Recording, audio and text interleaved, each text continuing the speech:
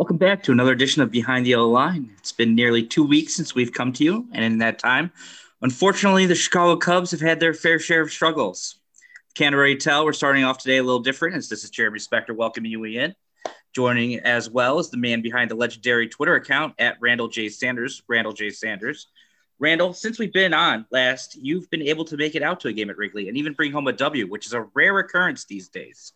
How was that experience for you? It was really great to be back at the ballpark. I was nice enough to be in the bleachers that night. Great view, bit of a sunset. It was pleasant weather, and Wrigley kind of envelops you even in normal times.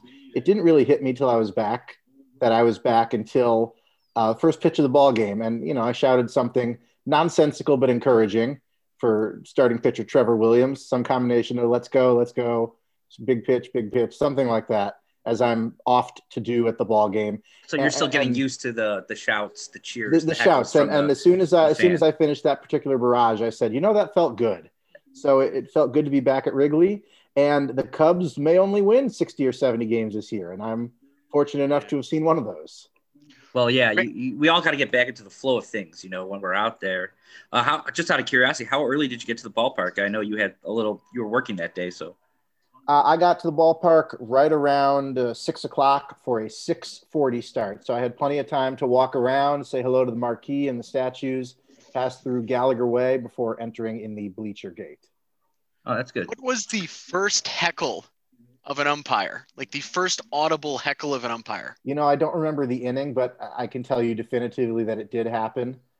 It was probably along the lines of "Come on, Blue," or something in my repertoire like that. I don't think I pulled out any of the standards that night, but I definitely shouted a few things at the umpire and at the Brewers pitching as well, because they plunked a couple of Cubs that night.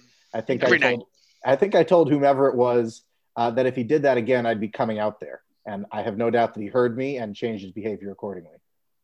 Yeah, and as you've heard, I just want to also introduce our friend out in Denver, newly vaccinated since our last episode, taking a little bit of a deserved break today. So how's the arm out there in Denver? Well, I'm feeling okay now. So I'm 2 weeks into the first vaccine. Already 2 my weeks. Second shot will be the day before my birthday. So it's a nice present. I will say, though, I was hurting a little bit after the first one. Didn't feel sick at any point, but my arm noticeably painful day 2 or like the next day. Trying to lift things around the house, a little bit more complicated, but it feels really good because I'm over this and I'm ready to be done with it and get back to something a little bit easier. And COVID's been pretty hot in Denver here, or in Colorado in particular, over the last couple of weeks. This is one of the states where things are going the wrong direction. So 2 weeks from now, I'll be feeling a lot better. Let's get this behind me, and then I can map out that road trip. I want to say I'll be excited for Cubs games at Wrigley Field, but man, it's been a rough stretch. So it'll still be good to get home and come home fully vaccinated. Well, Ronan, they say you're never too old for shots on your birthday. So, wow, it's going to be nice. It's going to be really nice. And I did get out to a ballpark without being fully vaccinated, and I felt fine most of the game. But there were a couple of moments there where I'm like, I'm a little bit uncomfortable right now. This is not great. And it'll be nice a month from now to just not have that even on my mind. Just something like, you know what, I'm good. Let's do this. And let's get a decent summer here, even if the baseball isn't so good. Definitely. And Denver or Colorado is not the only state where COVID rates have been spiking. Not so great here in Illinois, and we'll get to that in a little bit. But I was myself just out last week in Arizona, bachelor party for a friend of mine, and it honestly did not seem like COVID was even a thing. Ever. Ever. Just not a lot of masks, not a lot of mask usage, just people doing their own thing. But just a reminder to all the folks listening to follow us along at BTYL Podcast. So if you want to get more Randall, more Ronan, more me, Jeremy Spector, you can follow along. And if you want to follow along individually at Ronan O'Shea, at Randall J. Sanders, at JR Spec. So you'll get more great content there. But we're going to start off a little bit talking about this COVID outbreak with the Cubs having some issues. First base coach Craig Driver, the bullpen coach Chris Young. Craig Driver did not make it down to Pittsburgh. He tested positive before the trip. Everybody on the trip tested negative, the entire traveling party. So they went ahead. They played the series in Pittsburgh. Then coming back from Pittsburgh to Milwaukee on the team flight, Chris Young tests positive as well. So now we have 3 players placed on the COVID list, and Brandon Workman, Dan Winkler, Jason Adam. I don't know if that's because out in the bullpen, maybe on the flight. I'm assuming close contact. So we have a call up today in Brad Wick, who pitched today, Justin Steele, who pitched today and looked pretty good, and Pedro Strop coming back. And a little irony, missing for breaking COVID protocols in spring training, yet getting the call up. So everyone back in Chicago that's on the list, isolating themselves, hoping there's not a real outbreak. But to me, I know we have a lot to talk about with the Cubs on the field, but this off the field issue, this is a very big concern to me. I don't know what's going on here. Randall, what are your thoughts on this? They go the entirety of the shortened season last year without a positive test during the season. I think they may have had a couple during intake. Not so lucky this year. 2 coaches and 3 close contacts now. And, David Ross keeps saying he hopes these are isolated. And I believe a lot of the players are wearing contact tracing devices that mark down electronically when they've been within a certain distance for a certain amount of time, so that they can more efficiently contact trace if somebody does come up positive. So you would hope that they have that data that tells them the 3 pitchers you mentioned are the only ones who were in close contact with Chris Young.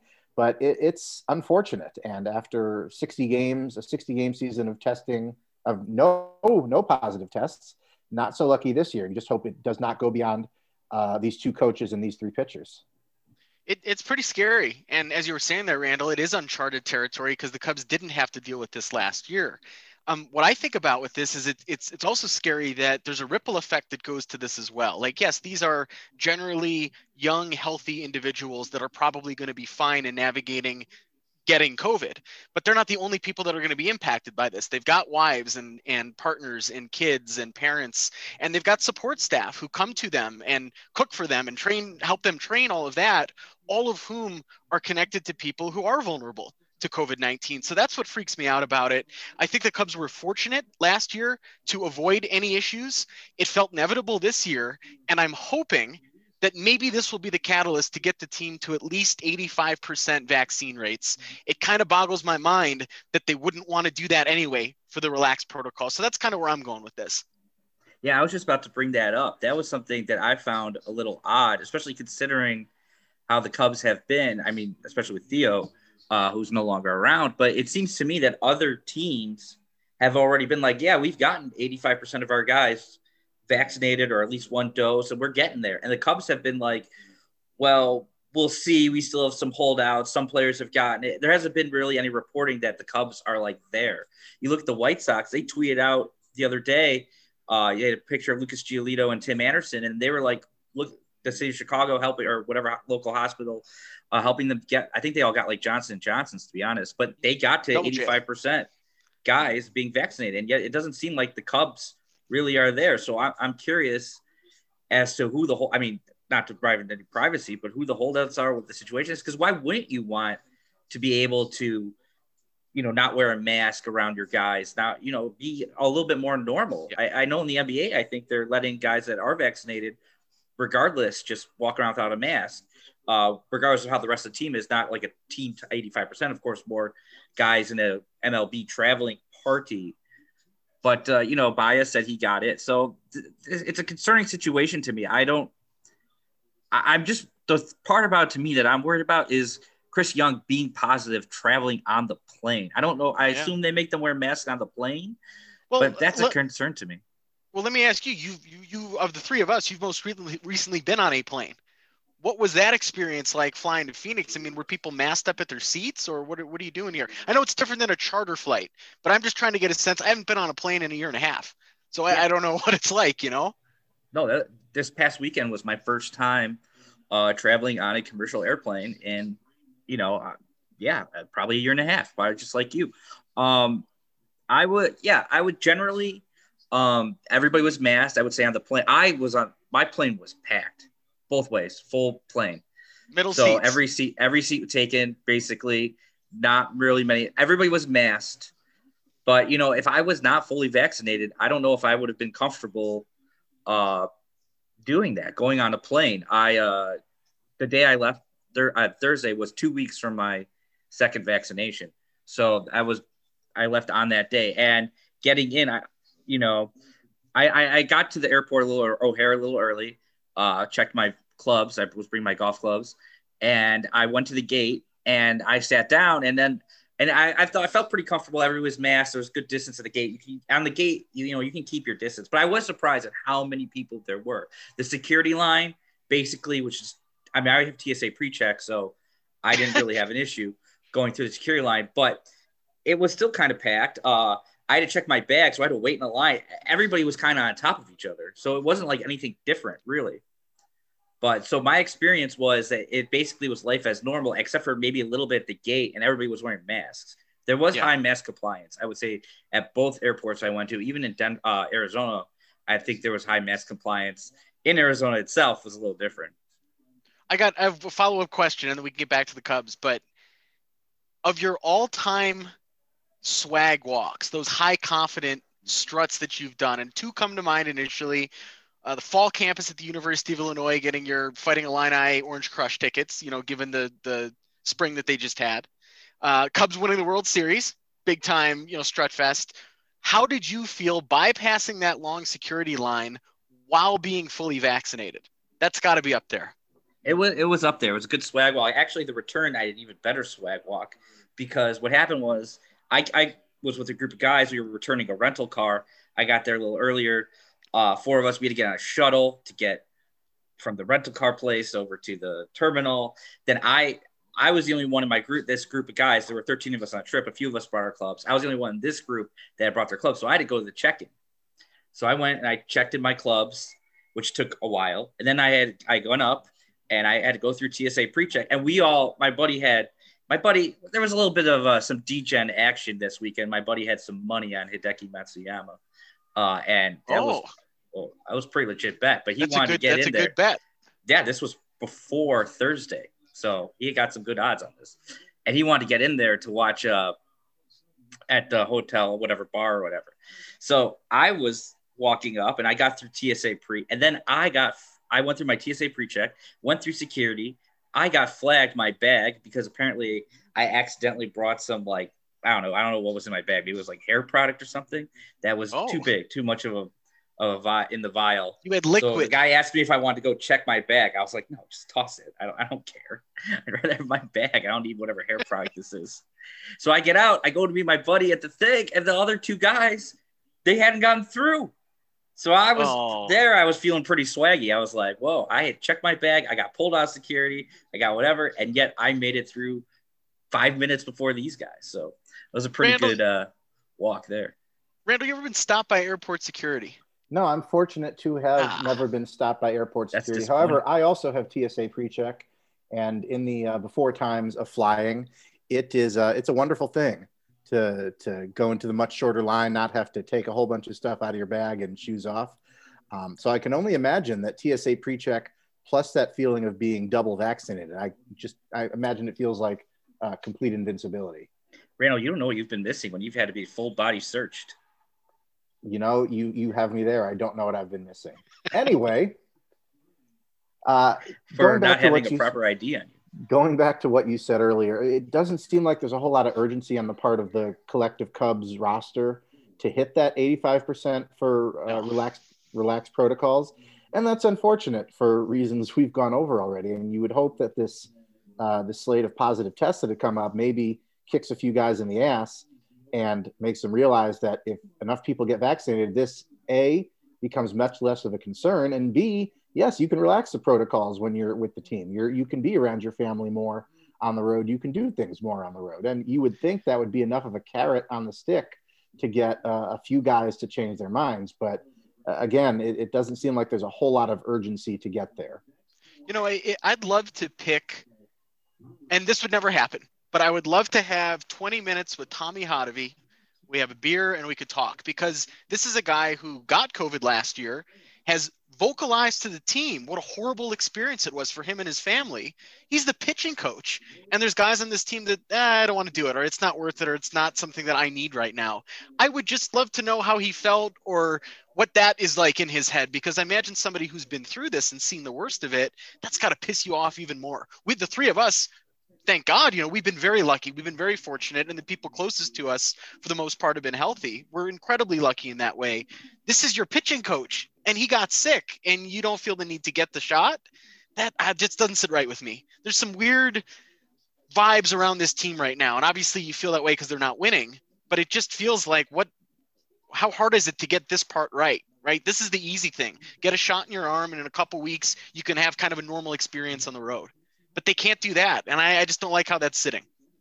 I would love to know if either Craig Driver or Chris Young did get a vaccination and still tested positive. I mean, maybe they weren't in the 14-week period, or maybe somehow there was a breakthrough. Who knows? But, or Brandon Workman, Dan Winkler, and Jason Adam themselves. But we know Baez got it. He said himself he did it with his family. He just felt that was the right decision for him. Alzolay is also 1 dose into a 2-dose regimen. Okay. I would assume Chris Bryant has, just based on the way he talked about it last year, taking everything serious. With his 1-year-old child was a big deal. But, yeah, it did not seem like there's that sense of urgency that other teams have had. Even the Cardinals got to the 80. They were worried at first, but then they said, we've gotten to that 85% spot where we believe we can open up a little bit. So it's just interesting. I mean, maybe guys are afraid. Randall mentioned this earlier a few weeks ago that, you do get a sore arm, and that could hurt, maybe a swing or something. Obviously, you wouldn't get it in your pitching arm, your hitting arm, or whatever, throwing arm. But, maybe there's something like that. Maybe they're afraid of some side effect or something. But it's disappointing. Ross has said that they're going to try and stagger the vaccinations player by player so as to maybe get a certain pitcher the day after he pitches and make that less of a concern. But it seems like we're doing a whole lot of ifs and buts. And even with all that, there just doesn't seem to be a whole lot of urgency. You have teams who vaccinated nearly their entire traveling party in a single day, and the Cubs are struggling to do it over the course of weeks now. It's right. Unfortunate. It's very unfortunate. It's a disappointing situation, and to move on to another disappointing situation has been the way this team has played over the past 10 days. They're 4-6 now, I believe, after a loss tonight. They did have a little bit of a rally in the 9th inning tonight. Got to 6-3, but another loss.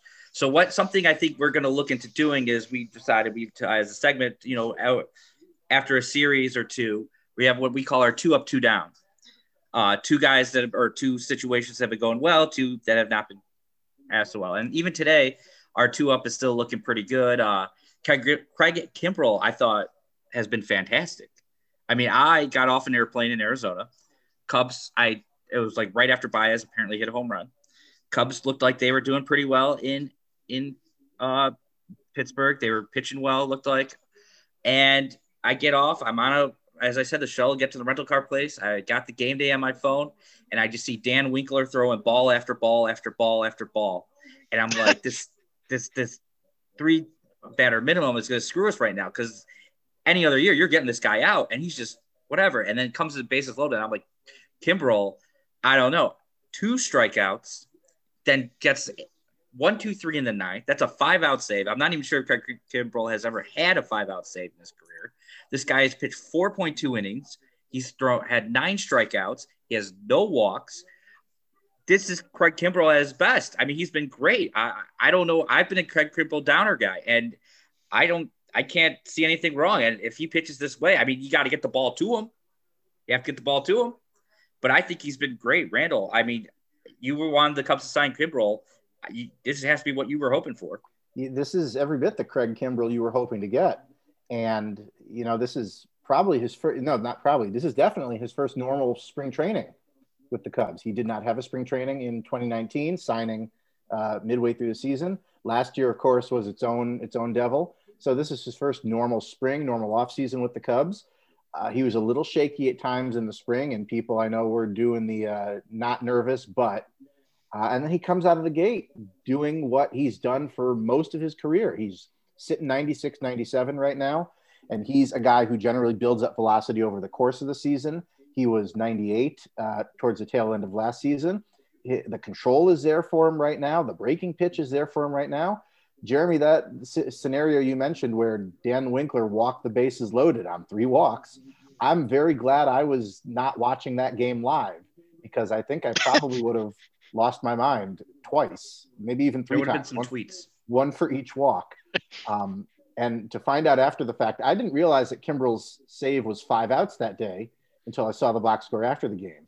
And that's what you want your closer to do. You want him to be able to come in a big spot and with the bases loaded and get the next 2 outs on swinging strikeouts. You don't even give the defense a chance to potentially screw it up. So he's pitching as well as we've seen him in a Cubs uniform. And not to be a downer again, but I feel like that's going to be a recurring theme in this particular edition.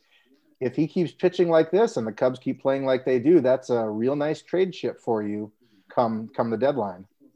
That's exactly where I'm going, or where I was planning on going with it. Kimbrel's really important to this Cubs season in 2 ways. If this team has any chance of winning the division or competing for a wild card spot, they need a lights out closer. He looks like a light out closer right now. If this team struggles, and it looks like they're going to struggle, and this is probably going to continue more on the path like it is than it getting better, Kimbrel is a very attractive piece, and any team in a playoff push is going to want that closer. Now, I don't know that the closer market is what it was 4 or 5 years ago when the Cubs were giving up top prospects for Aroldis, but you're going to get something back for Kimbrel, and that's what's so important. And, what's fun, too, about it is the no walks, all the strikeouts.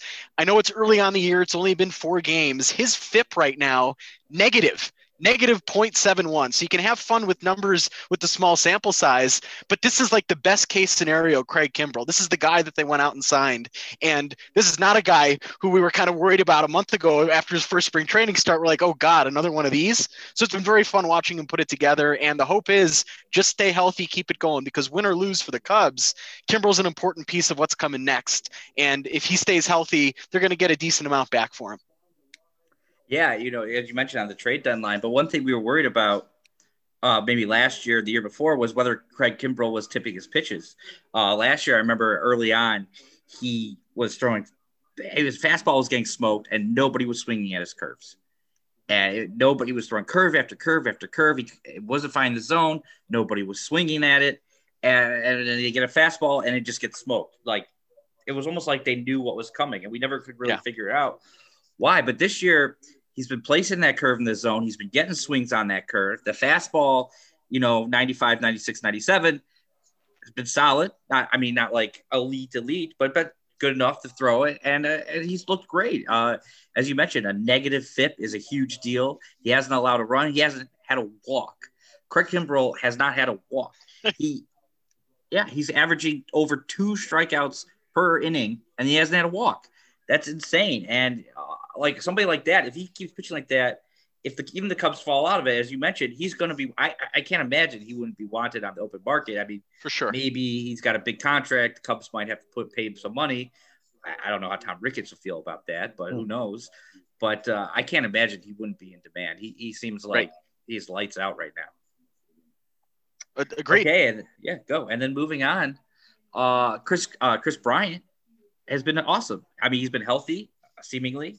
Coming in today, he had 6 extra base hits and 2 homers. Today, he makes that 7 extra base hits and 3 homers. Chris Bryant, he's the only guy who seemingly right now is hitting on this club. And he looks like the old Chris Bryant, not like last year when he was struggling. He only played 30 some odd games last year, so it's hard to take anything away from that. Or even the end of 2019 when he got hurt in San Francisco. He had like a 963 OPS when he hurt his knee in San Francisco, and he kind of struggled after that. Right now, I'm assuming he's healthy just based on the way he's hitting. Yeah. He looks good. He looks like old Chris Bryant. I want them to pay that man his money. They got to – I hope – I can't put too much faith in that it's going to happen, but they got to pay that man his money. They have to do it. I'm in total agreement with you. And in fact, my 2 sort of thumbs up or positives with this team right now was going to be the same thing there, Kimbrel and Bryant. I'll add another one here in a minute just to mix it up a bit. But Bryant's doing the 2 things offensively that when he's on, he does really well, walk and slug. And it's fun because he's the only one in that lineup right now with life. He's the only one driving the ball consistently with some authority and hitting it to all fields. So it's been fun watching it. And this is what we need from Bryant now.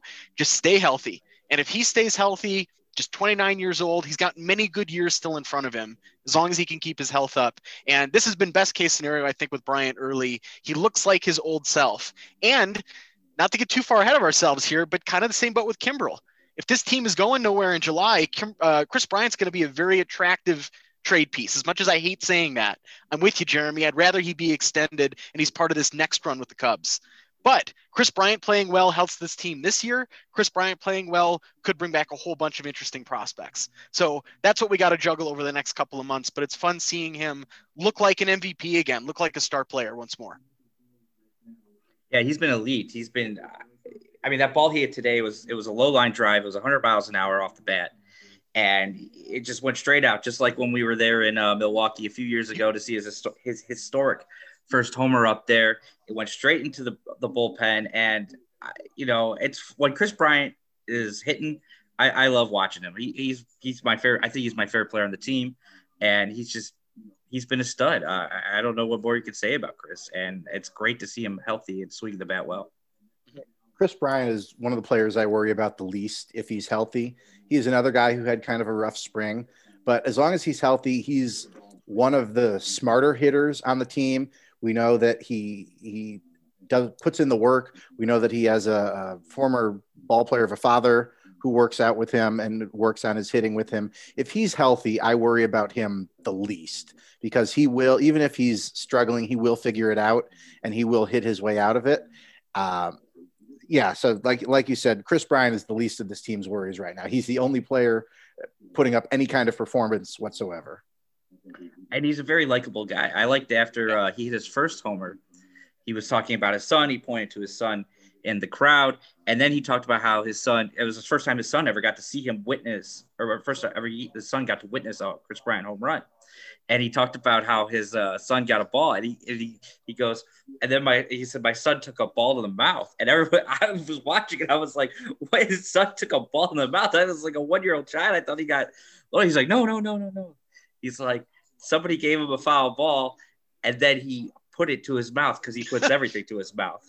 And I was like, oh, okay. But he cleared. That's better. He realized that himself, and he cleared it up.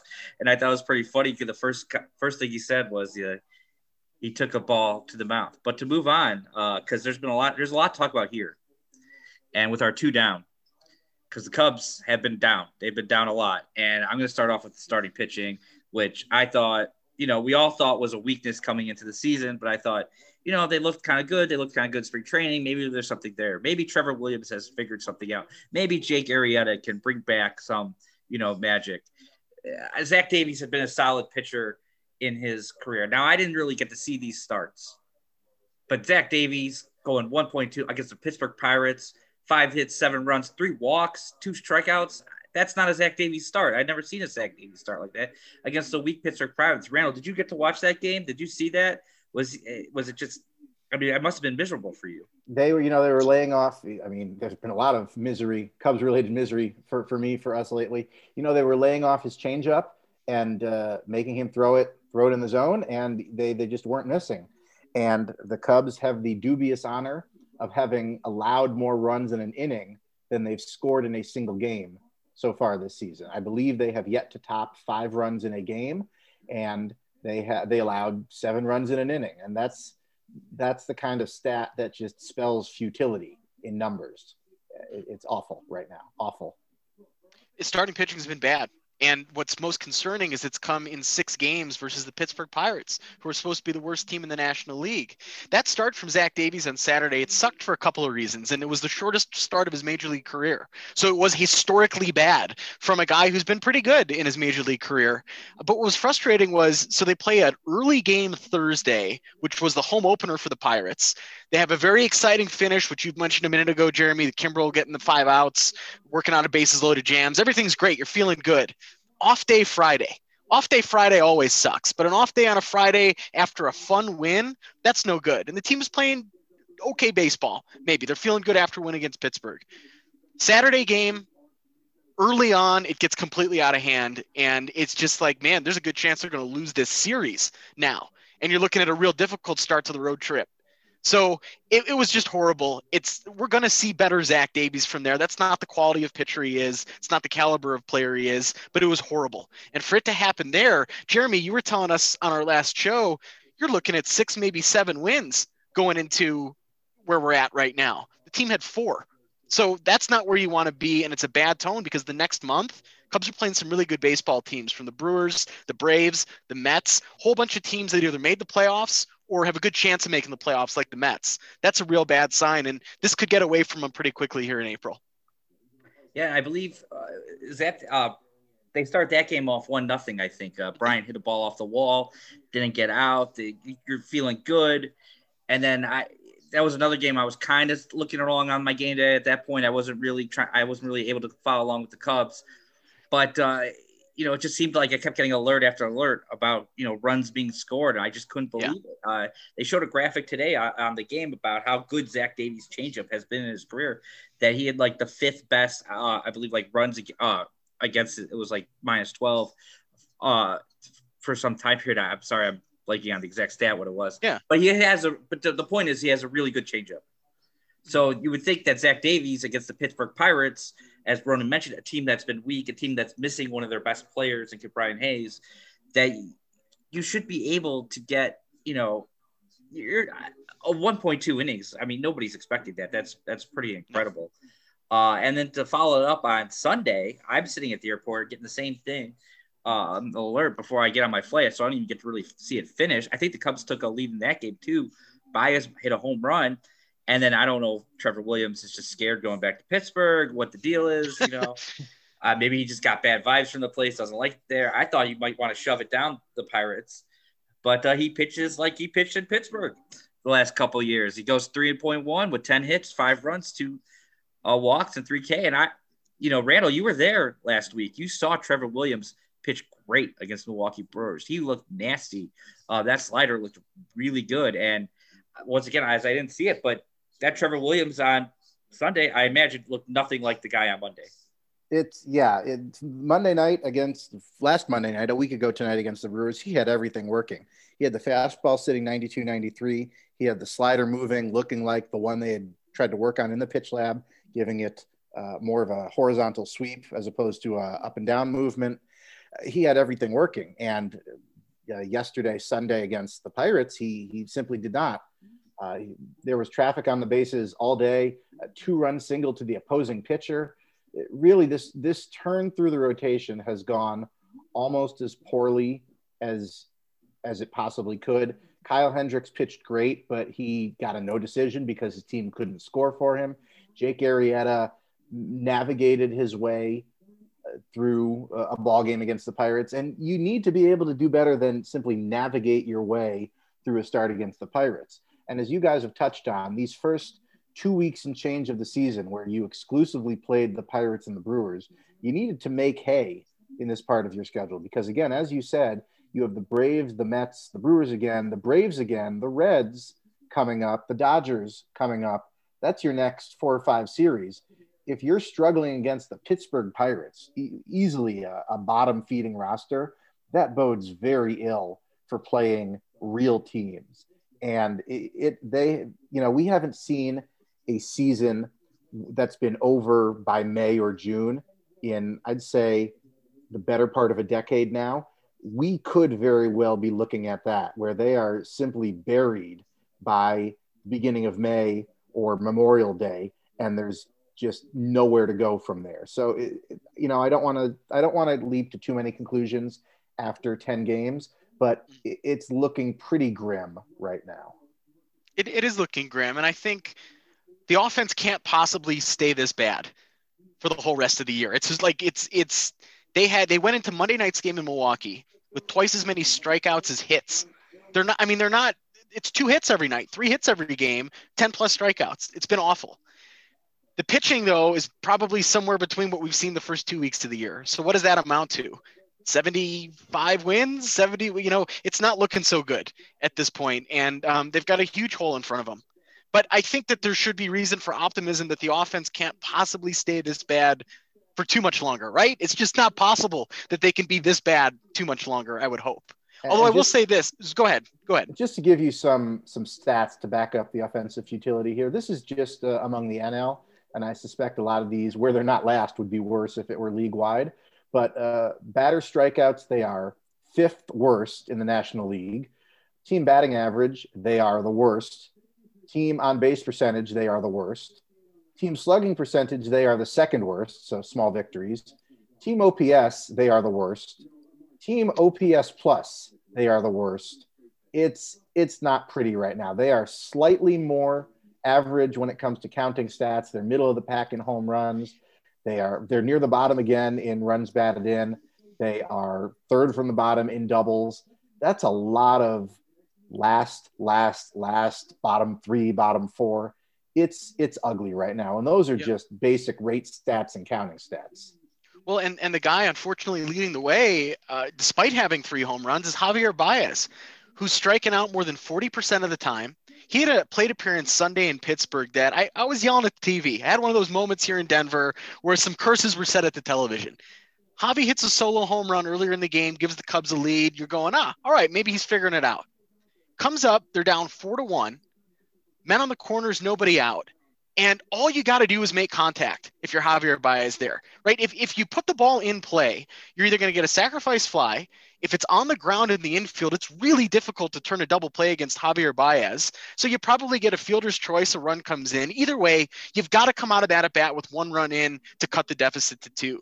He just starts hacking, and he strikes out on a slider that bounces in the other batter's box.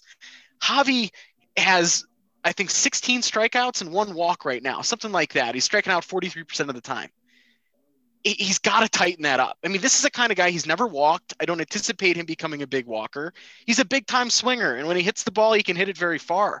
I just didn't like the approach there, given the circumstance. The team is having difficulty scoring runs. Don't be so selfish in that environment. Put the ball in play, you at least get a run back. He didn't do that, and I'm worried about the way there's good hitters in this lineup. Ian Happ's a good hitter. Wilson Contreras is a good hitter. Anthony Rizzo's a good hitter. They're not looking very confident in the batter's box, and I'm worried that maybe the approach is part of the problem right now.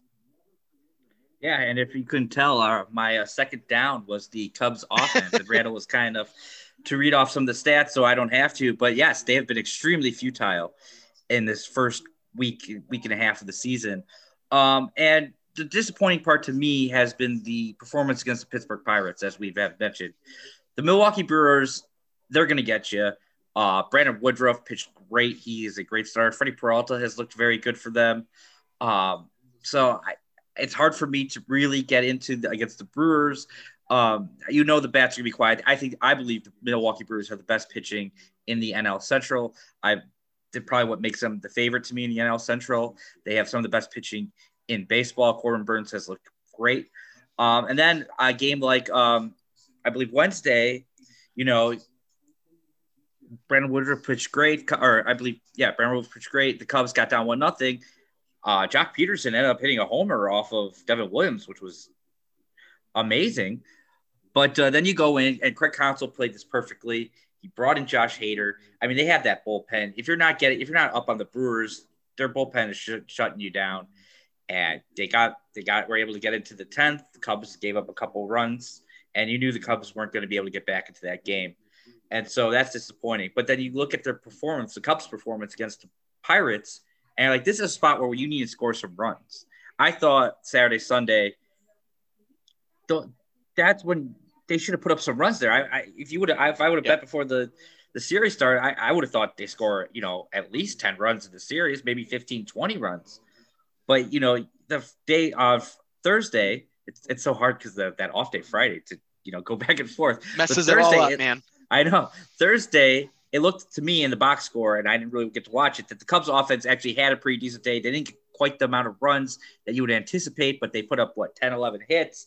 They hit the ball. So they had guys on base, 4 runs.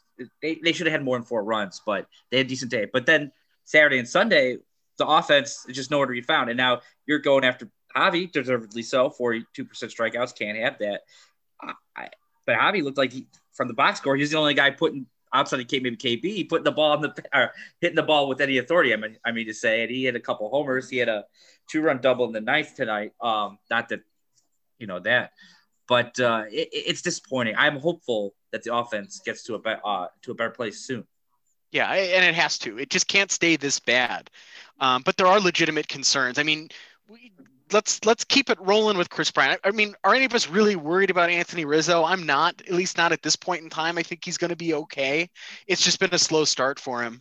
But, Thursday's game too, you bring up a good point. The Cubs did have men on base. They scored some runs. They won the ball game.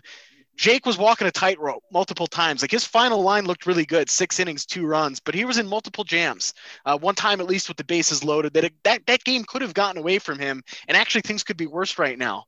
But I'm with you. The offense is going to get better than where they're at now. We're going to see some more contributions from guys like Ian and Wilson in the not too distant future. But I don't know that the pitching is going to drastically improve. I wanted to offer a couple other thumbs up, just short ones here, because Jeremy, we're pretty much on the same page. Like before the show, we sort of talked about have some thumbs up, thumbs down ready to go, but we didn't share ours. We just kind of went live with it. 2 things I wanted to build off with that. The Cubs bullpen in general has been pretty good, right? Everybody has strikes other than Alec Mills. Everybody's striking guys out. It's gone from exceptionally good with Craig Kimbrell on the back end to other guys stepping up and doing it. And the other thumbs up with that was going to be Andrew Chafin. I know today got away from him. It kind of got ugly in Milwaukee, got slapped around a little bit, but up to this point, at least into today's game, 3 2/3 inning, 8 strikeouts, something you talked about all spring training, Jeremy. He's getting guys out from the left side and guys out on the right side, right-handed batters as well. That's the value that he provides. So those were 2 additional thumbs up. There's really nothing else going well offensively. So I'll say the Cubs bullpen for the most part has been pretty solid with the mustached lefty really bringing some energy and some passion to the bullpen. That's fun to see. 2 additional thumbs down.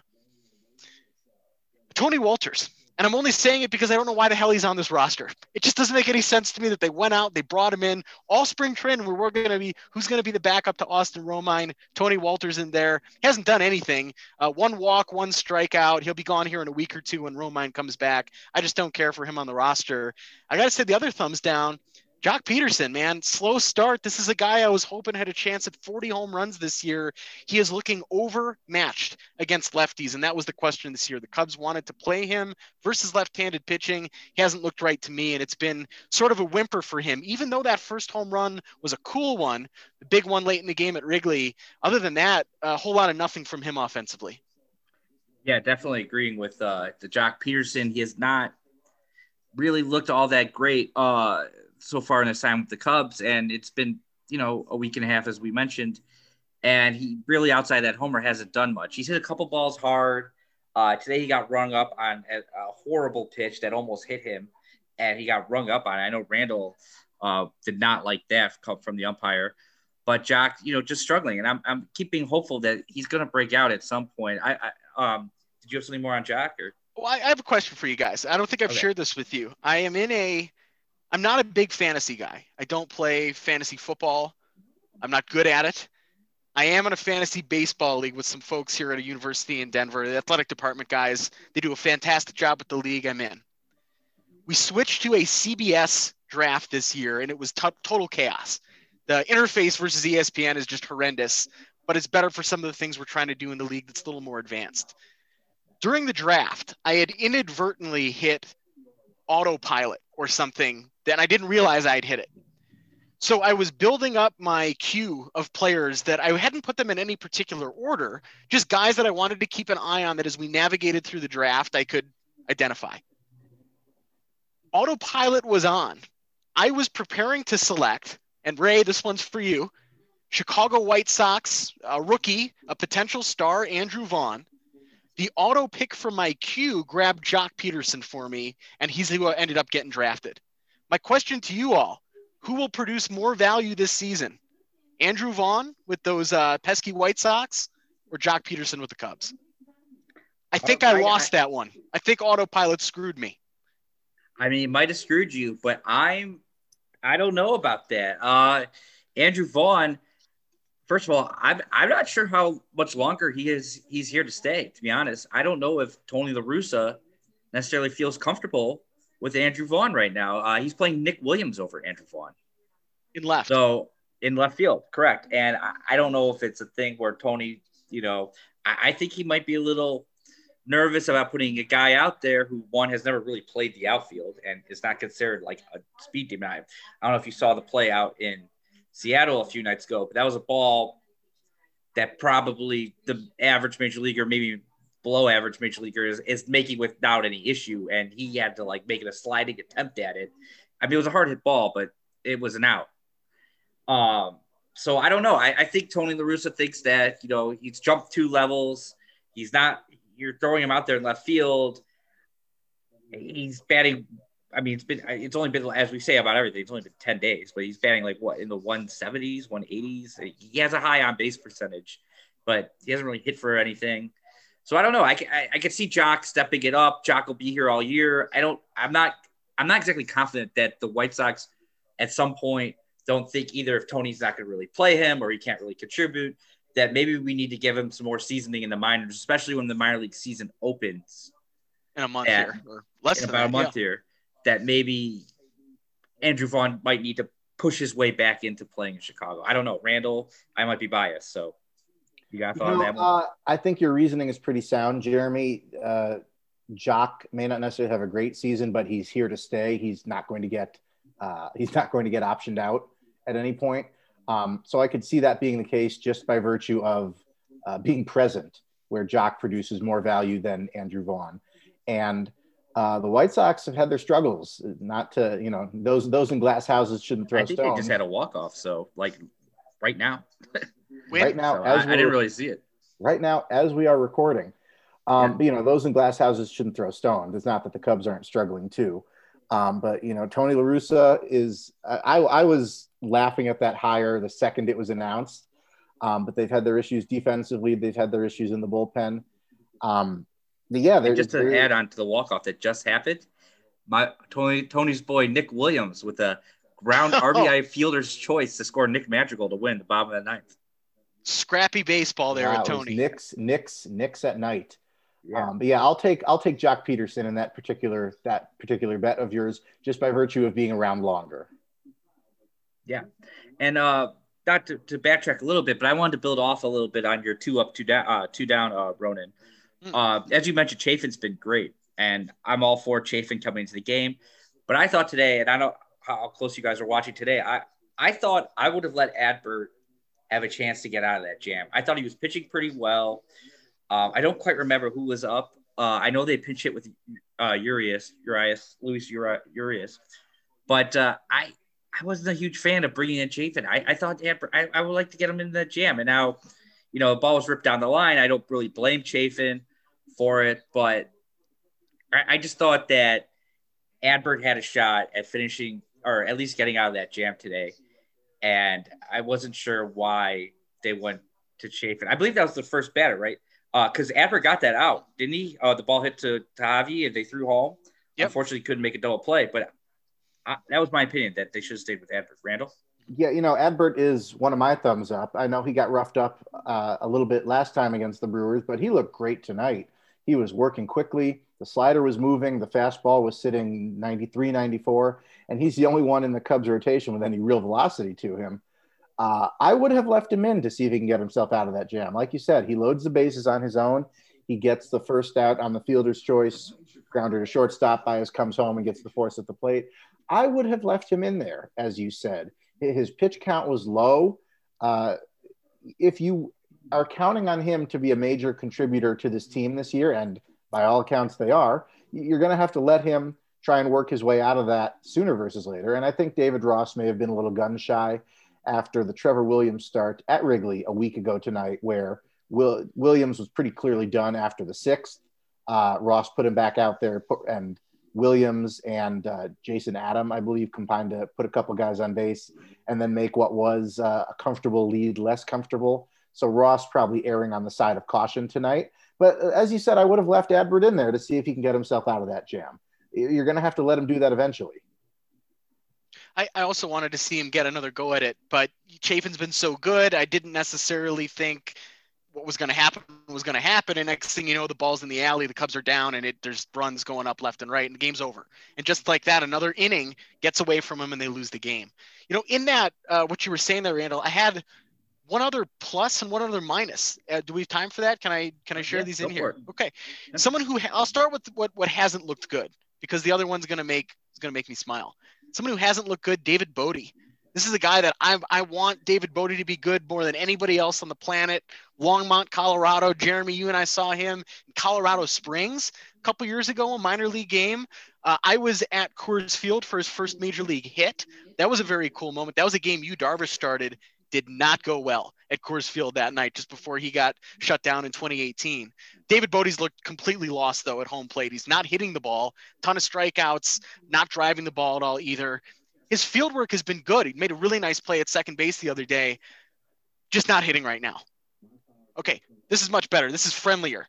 Somebody who looks good right now. Jeremy? Randall J. Sanders. And I wish our audience could see.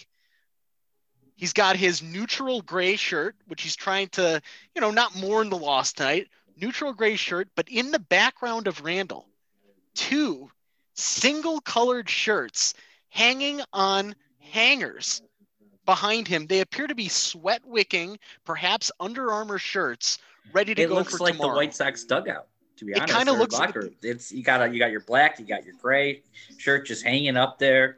It looks like he's ready to go take left. Exactly, ready to go take left field.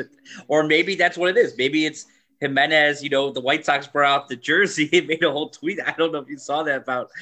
And then they got ripped out. It's not like he died. Wherever he is right now, I hope he's happy while watching from on high. You need some red gloves. But yeah, flowers. I'm gonna have to agree with you on that one. Definite up to Randall J. Sanders, looking very well. And I to go back a little bit, I also agreed with you on the bullpen. Alec Mills. I like Mills coming out in a situation where maybe Kimbrel's not ready. Alec Mills being a guy you can trust, he's going to pound the zone. He's not going to really walk a guy. So maybe there is a spot for Alec Mills for David Ross, where if you're in a tight jam, you want a guy who's going to pound the zone. Now he's not a strikeout pitcher. So maybe certain situations, he's not going to be able to get a strikeout, but if you want confidence that the guy's not going to get walked, I like that from Alec Mills. To move on, as we're moving on, we didn't really discuss this beforehand, but is there anything you guys are really looking forward to, or looking for, I should say, more over the next week? You got 2 against Milwaukee, then you got Atlanta coming in. I'll be at the game on Friday, doing a 1 pod. But is there anything in those situations? The Braves look pretty good. They got screwed out of the game last night, but Acuna has been dominant. The Brewers, my opinion, everything about the Brewers, you got to get off to a hot start. You can't go into that game. You can't blow it either in the middle innings. You can't let that bullpen come in and take over in the ninth. And I'm not confident that, the Cubs can jump some of this pitching, especially with the way their offense is now, and get it to the Brewers. But is there anything you guys are looking for over these next 5 or 6 games or so? I'm just looking for things to improve, just because they can't get a whole lot worse. You hope the Cubs will maybe rise up to the level of some of the incoming competition and play a little bit better. All I have is hope. All I have is hope right now. Hope that they will, as Ronan said, start hitting a little more. Again, I don't think the pitching is going to get markedly better. That's really what I'm looking for. The great thing about baseball, you don't get it in hockey necessarily. You don't get it in basketball. You definitely don't get it in the NFL. Every day is a new chance to do better than you did the day before. The downside to that, of course, is right now when your team can't hit their way out of a wet paper bag, every day is also a chance to do worse than you did the day before. But, you keep plugging at it day after day. Eventually things have to get better. That's all I have right now is hope that things will improve for this club. Sure. I mean, I'm looking forward to seeing Wrigley Field on TV this weekend, just because it's so nice to see the ballpark, even when the team's not playing well.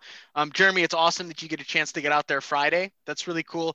Quick question on that front, too. I was at a Rockies game last week. I brought my own pencil. I had intentions of doing score. Colorado Rockies are not selling scorecards right now as a covert precaution. So my question, you guys have been to Wrigley. Are they selling scorecards at Wrigley right now? I was pissed. I honestly don't know the answer to that question. I will look for you for that on Friday. I had not going out there with the intention of doing score yet. I sharpened a pencil. I put in carried effort. that You put in pencil the to work. Coors Field because I didn't want to take a pencil or pen someone else was touching. That And they're heavy not selling lug. scorecards because of COVID. I'm like, oh, you can sell me beer, You but you carried a can't sell pencil me. all the I way to carried a Coors pencil, Field. and I left So it much in there. work. I know. And I left it in the ballpark, a protest. Was it a Rockies pencil or a Cubs pencil? No, it was bright pink, and it had a nice eraser. It was the perfect weight. I'm like, this is my pencil for tonight, and I carried it in. I will say something else I noticed that maybe this is the same at Wrigley. When you go through the scanners going into the park, don't have to take your keys out anymore. Don't have to take your phone out anymore. It's like, in you go. That was kind of cool. I took it out. Wrigley.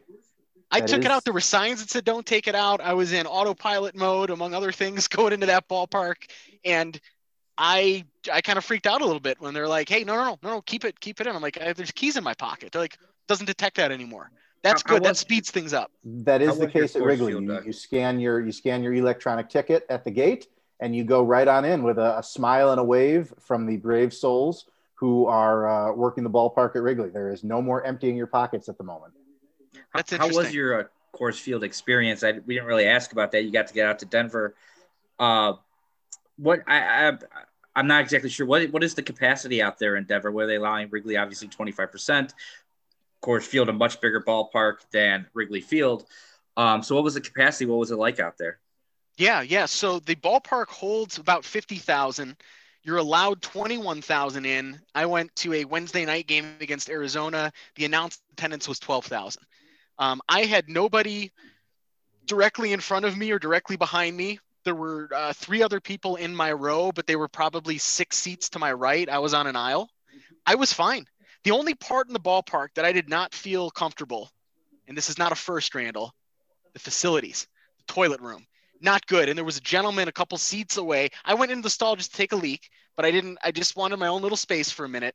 Gentleman, a couple stalls over, was not having a good night. Got into the Rocky Mountain oysters. It wasn't settling well. There was some percolating taking place. I felt so badly for the guy, though, because he was hurting. And if you're hurting in a major league ballpark, that's not good. If you're hurting in a major league ballpark during COVID, that would freak me out. There's no vaccine for that, I'm afraid. No.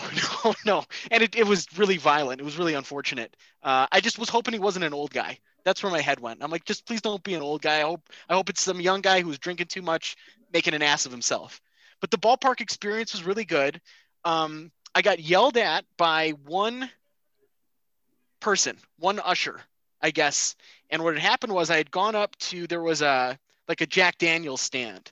And Jeremy, to Coors Field's credit, Coca-Cola ballpark, none of that Pepsi nonsense like at Wrigley. So I wanted a Jack and Coke. I wanted to sit out in the bleachers. I wanted to keep score. I wanted to watch Madison Bumgarner take on the Rockies. I get up to the line. There were 2 people working that bar. The line ended up later in the game stretching probably 15, 20, 30 people deep. It was horribly understaffed. I get up to the front. I order my drink. I'm doing the touchpad thing. They had the tiniest container of hand sanitizer. I'm thinking, Jesus Christ, like the Colorado Rockies just opened this brand new facility across the street, and they've got the smallest possible hand sanitizer thing like you'd see at a McDonald's. I grabbed it. I stepped out of the way of the cashier so the person behind me could order their drink and that massive line could keep moving. And man, did security come down on me like, sir, that hand sanitizer is not for you. It's for everybody. I'm like, geez, dude, calm down. I'm literally just getting out of the way so the next person can order a drink. I'm not running off with this thing. So it was weird. I thought there would be more sanitizers on the concourse. I thought there'd be more areas where you could just walk up and get your hand sanitized. That really wasn't a thing. It was more around the bathrooms. And I just thought the concessions were understaffed. Like that led to lines queuing, and that's the worst thing you could have in a ballpark. So I didn't spend much time at the concessions. I sat in my seat. I watched some bad baseball, and I saw a rare shutout at Coors Field. So that was pretty cool. Did they have the contactless concessions? You can go in the ballpark app, order, and then you have them come to your seat or scan it or whatever? No, and I saw no vendors, like a fraction of the ushers, even at the end of the sections. It was a very weird environment, actually, at the ballpark, but it was cool to be in there.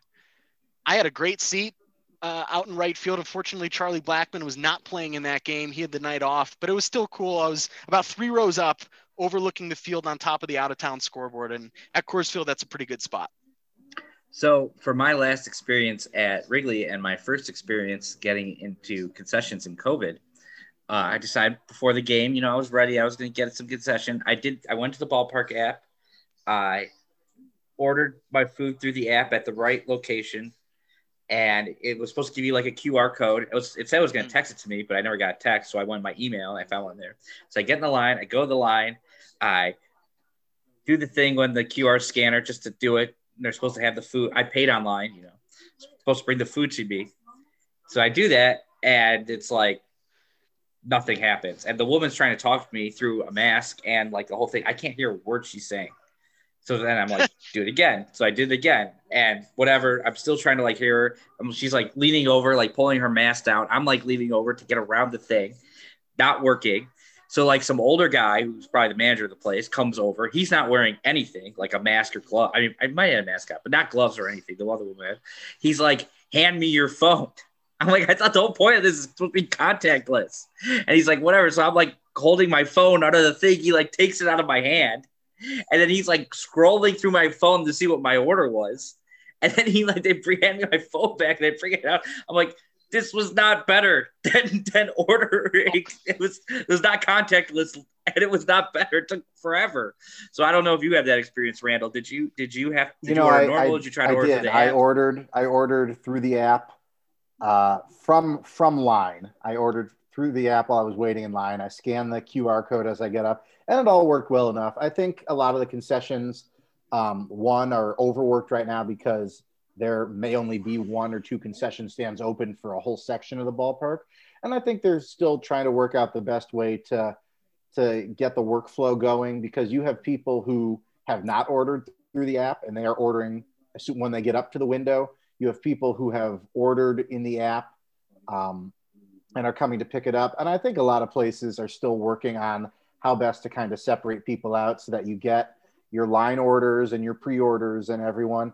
And, everyone's doing the best they can right now. So if you are headed to a major league ballpark, be gentle, be kind to the concessions workers, because they are, of course, doing the best they can. Let me say too, concession workers, be kind to people who are trying to sanitize their hands. Don't go after them. My experience in the bleachers was very pleasant. And I'll tell you, because of how the low capacity right now, you are guaranteed that the row in front of you is empty. Yeah. And, the reason why is not good. But if you're going to sit in the bleachers, having a guaranteed empty row in front of you to put your feet up is not the worst way to go. And you're guaranteed. How about the row behind you? Can you lay back? Well, I was actually in the very last row of the bleachers, all the way up in row 21. Penthouse. Yes, the penthouse. So there was nobody behind me. There was nobody in front of me. You're guaranteed a little bit of elbow room because of the pod seating. It's not the worst way to sit in the bleachers. And Randall, what was the first bite you had? Because I saw what you got. You had a hot dog and a burger. I went right for the hot dog. For the hot dog. Smothered in ketchup. No, plain. I don't want to get any toppings on the jersey or the shirt I'm wearing. Plain, right out of the wrapper, hot enough to burn your hands if you're not careful. And I tell you, that's one of the best hot dogs I've ever had. One of the best hot dogs I've ever had. Your first hot dog of the year at Wrigley is always good. Your first hot dog of the year at Wrigley in 18 months is even better. Solid. So before we go, I thought I would change things up a little bit. I'm hosting a little bit. I would throw some things around. Now, maybe the fans don't like it. I was actually talking to a few fans out in Arizona today, people that have listened, getting some advice, whether to expand the broadcast, segment it, make it shorter. So I was getting some advice. Now, this is more just my own thought. I'm putting the trivia towards the end. Oh, man. A little bit late. So I thought before we go, I have a little theme, and my theme is awful Cubs baseball and offensive ineptitude. Okay. So today, I'm talking 2014 Cubs, the last time the Cubs had a losing record. Now, 9 Cubs position players had at least 300 plate appearances. How many of them had an on-base percentage under 300 in 2014? Randall, do you have a guess on how many? All right, so this is how many out of 9? Out of 9 that at least 300 plate appearances. Oof, I am going to guess 5 of the 9. 5 of the 9. Ronan, do you have a guess? Say the question one more time. Okay. There are 24 on the 2014 Cubs. There were 9 position players that had at least 300 plate appearances. How many of those 9 had an on-base percentage under 300? How many of the 9 had an on-base percentage under 300? It can't be that many. I will say 4. 4. So the winner on this one is Randall J. Sanders. Over half of them had an on-base percentage Holy cow. under 300. Now, offense was down that year, but still under 300. Here's the question. How many of those 5 can you name that had over 300 or more plate appearances for the 2014 Cubs and under 300 on-base percentage? Randall, would you like a shot? I'm going to guess Luis Valbuena, the late, great Luis Valbuena. Moment of silence for him is one of them. Nate Shearholtz. I'm going to guess Nate Shearholtz as a second one of them. And, boy, after that, it's going to get real dark. Let me throw one. John Baker. John Baker is my third guess, and I think that's all I got for you. So Luis Valbuena, Nate Shearholtz, and John Baker of the 5. I would throw Junior Lake. And who else caught on that team? Was it Eli Whiteside? Might have done. Wouldn't have gotten to that many plate appearances. You're probably right. I'm thinking, and Javi wouldn't have gotten to that many plate appearances because he came up like the first week of August. I would say Junior Lake confidently.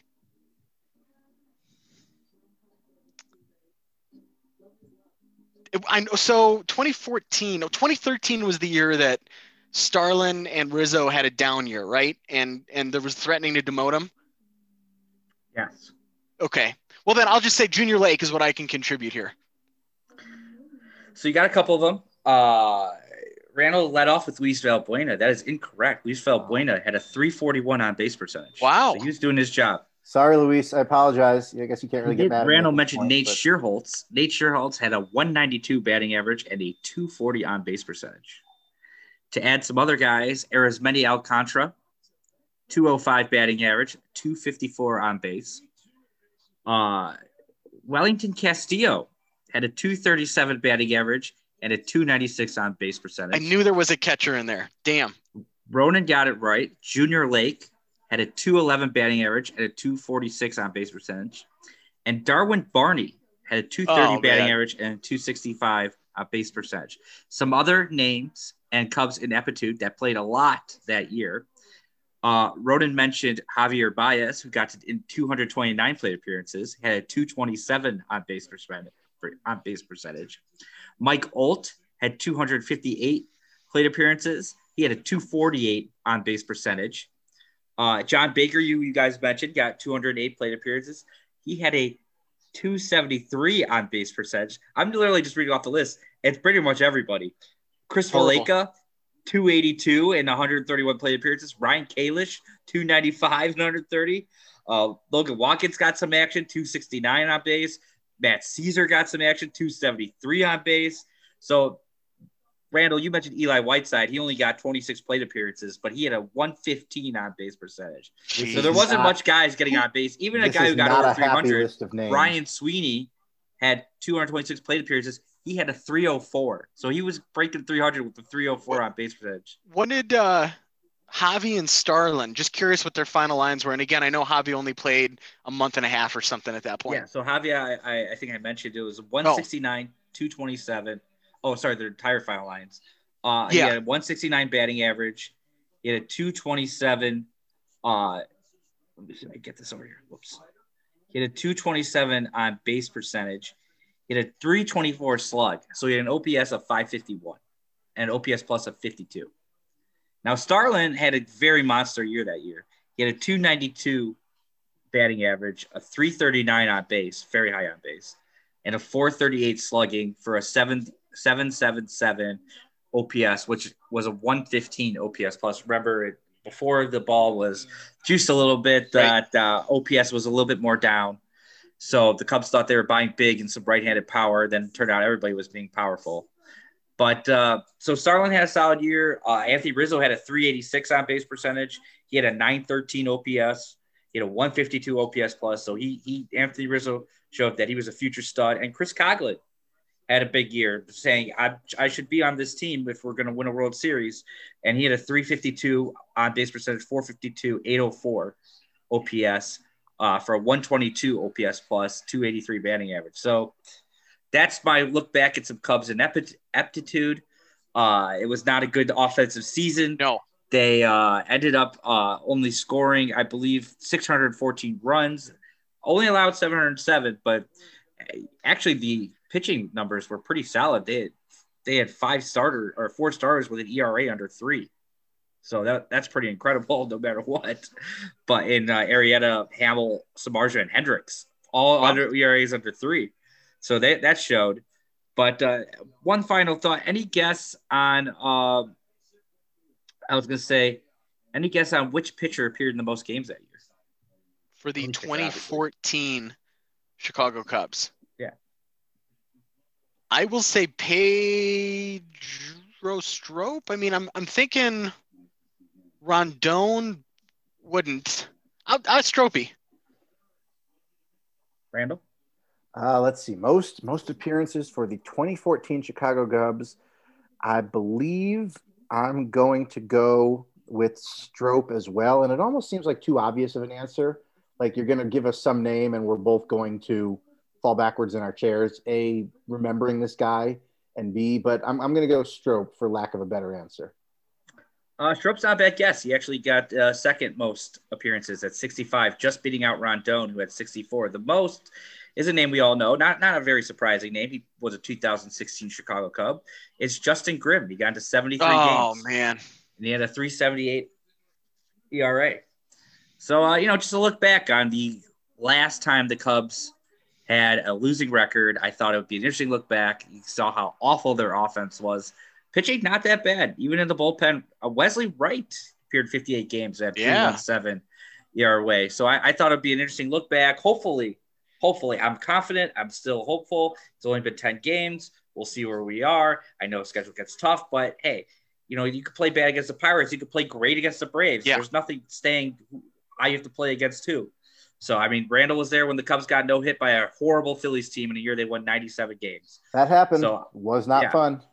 So I'm looking forward to another week of Cubs baseball. We'll be coming back to you at some point. Hopefully not 10 days or 2 weeks like we did before. I think we're looking maybe after each series, a getaway day, an off day to try to get in so we can have a real wrap and not really coming in on the Brewers game 1 and then, So any final thoughts from you guys, Ronan or Randall? Ronan?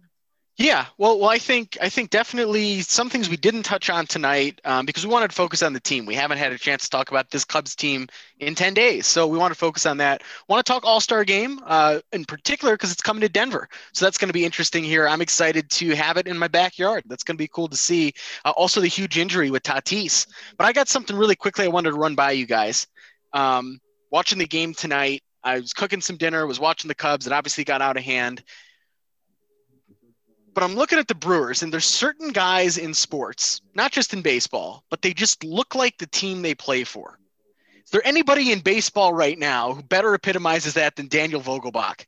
He looks like a Milwaukee Brewer. You see him out there. He's got his uniform on. It just everything about him is, that guy plays for Milwaukee. He's a perfect fit. I hope he does fine for them. I was pulling for him when he was a Cubs farmhand, all that good stuff. The Brewers but he looks like a Milwaukee Brewer. The Brewers have that Barrel Man logo. I think it's still in their rotation. He looks like the Barrel Man. He's a barrel-shaped individual. I've heard him called a refrigerator in baseball pants, and it's hard to argue that. So that's a great way to play us off, Ronan, is pointing out that Dan Vogelbach looks like a Milwaukee Brewer. Looks like and is. Any other examples you can think of? Any other examples I can think of?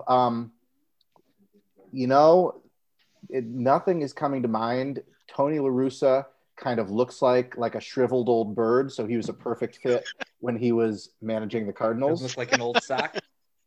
Now he looks like an old sock, an old white sock. So perfect. I'll go with that. I don't think I can top your serious example and very good example, so I'll just go snarky. Colin Moran. Oh, Colin Moran, Pirate. Pirates. He looks like a pirate. Big beard. Sorry, Jeremy. I have two that are not baseball related, so Good. I'll get good. them in here. I always thought that Chris Bosch looked like a Raptor when he was on Toronto. He looked like the logo. And I thought that when he was the head coach at the University of Wisconsin, that Bo Ryan looked like a Badger. I thought he looked perfectly like a Badger. So, with the hair too, back. He had like the white and gray like hair, dark gray and black hair, kind of. But to go back to Dan Vogelbach, he looks like a beer man. He looks like a softball player. I feel like he looks perfect, to be swatting some balls. I wasn't alive, but the 82 Harvey's Wallbangers, I feel like, he could fit in there with like Gorman Thomas or something, and he could hang out and be. So, Randall, did you have a final thought or? My final thought is that this team is not especially fun to watch right now, but put your stats, your trivia stats kind of puts it into perspective. We've seen them be this bad over the course of a full season, and we saw them do that several seasons in a row. You might argue that our history as Cub fans is more sadness and failure than it is success. So at the very least, they have the benefit of time to potentially turn it around right now. And that's all you can hope is that they do, because I don't especially want to see icons traded away at the deadline in the name of stocking up on prospects. I want to see this team compete. And it's more fun when they do I'm stating the obvious here. It's more fun when they do compete. We are spoiled by that at this point. I hope they turn it around. And I hope that over the next few pods, we have more reasons to be optimistic that they might.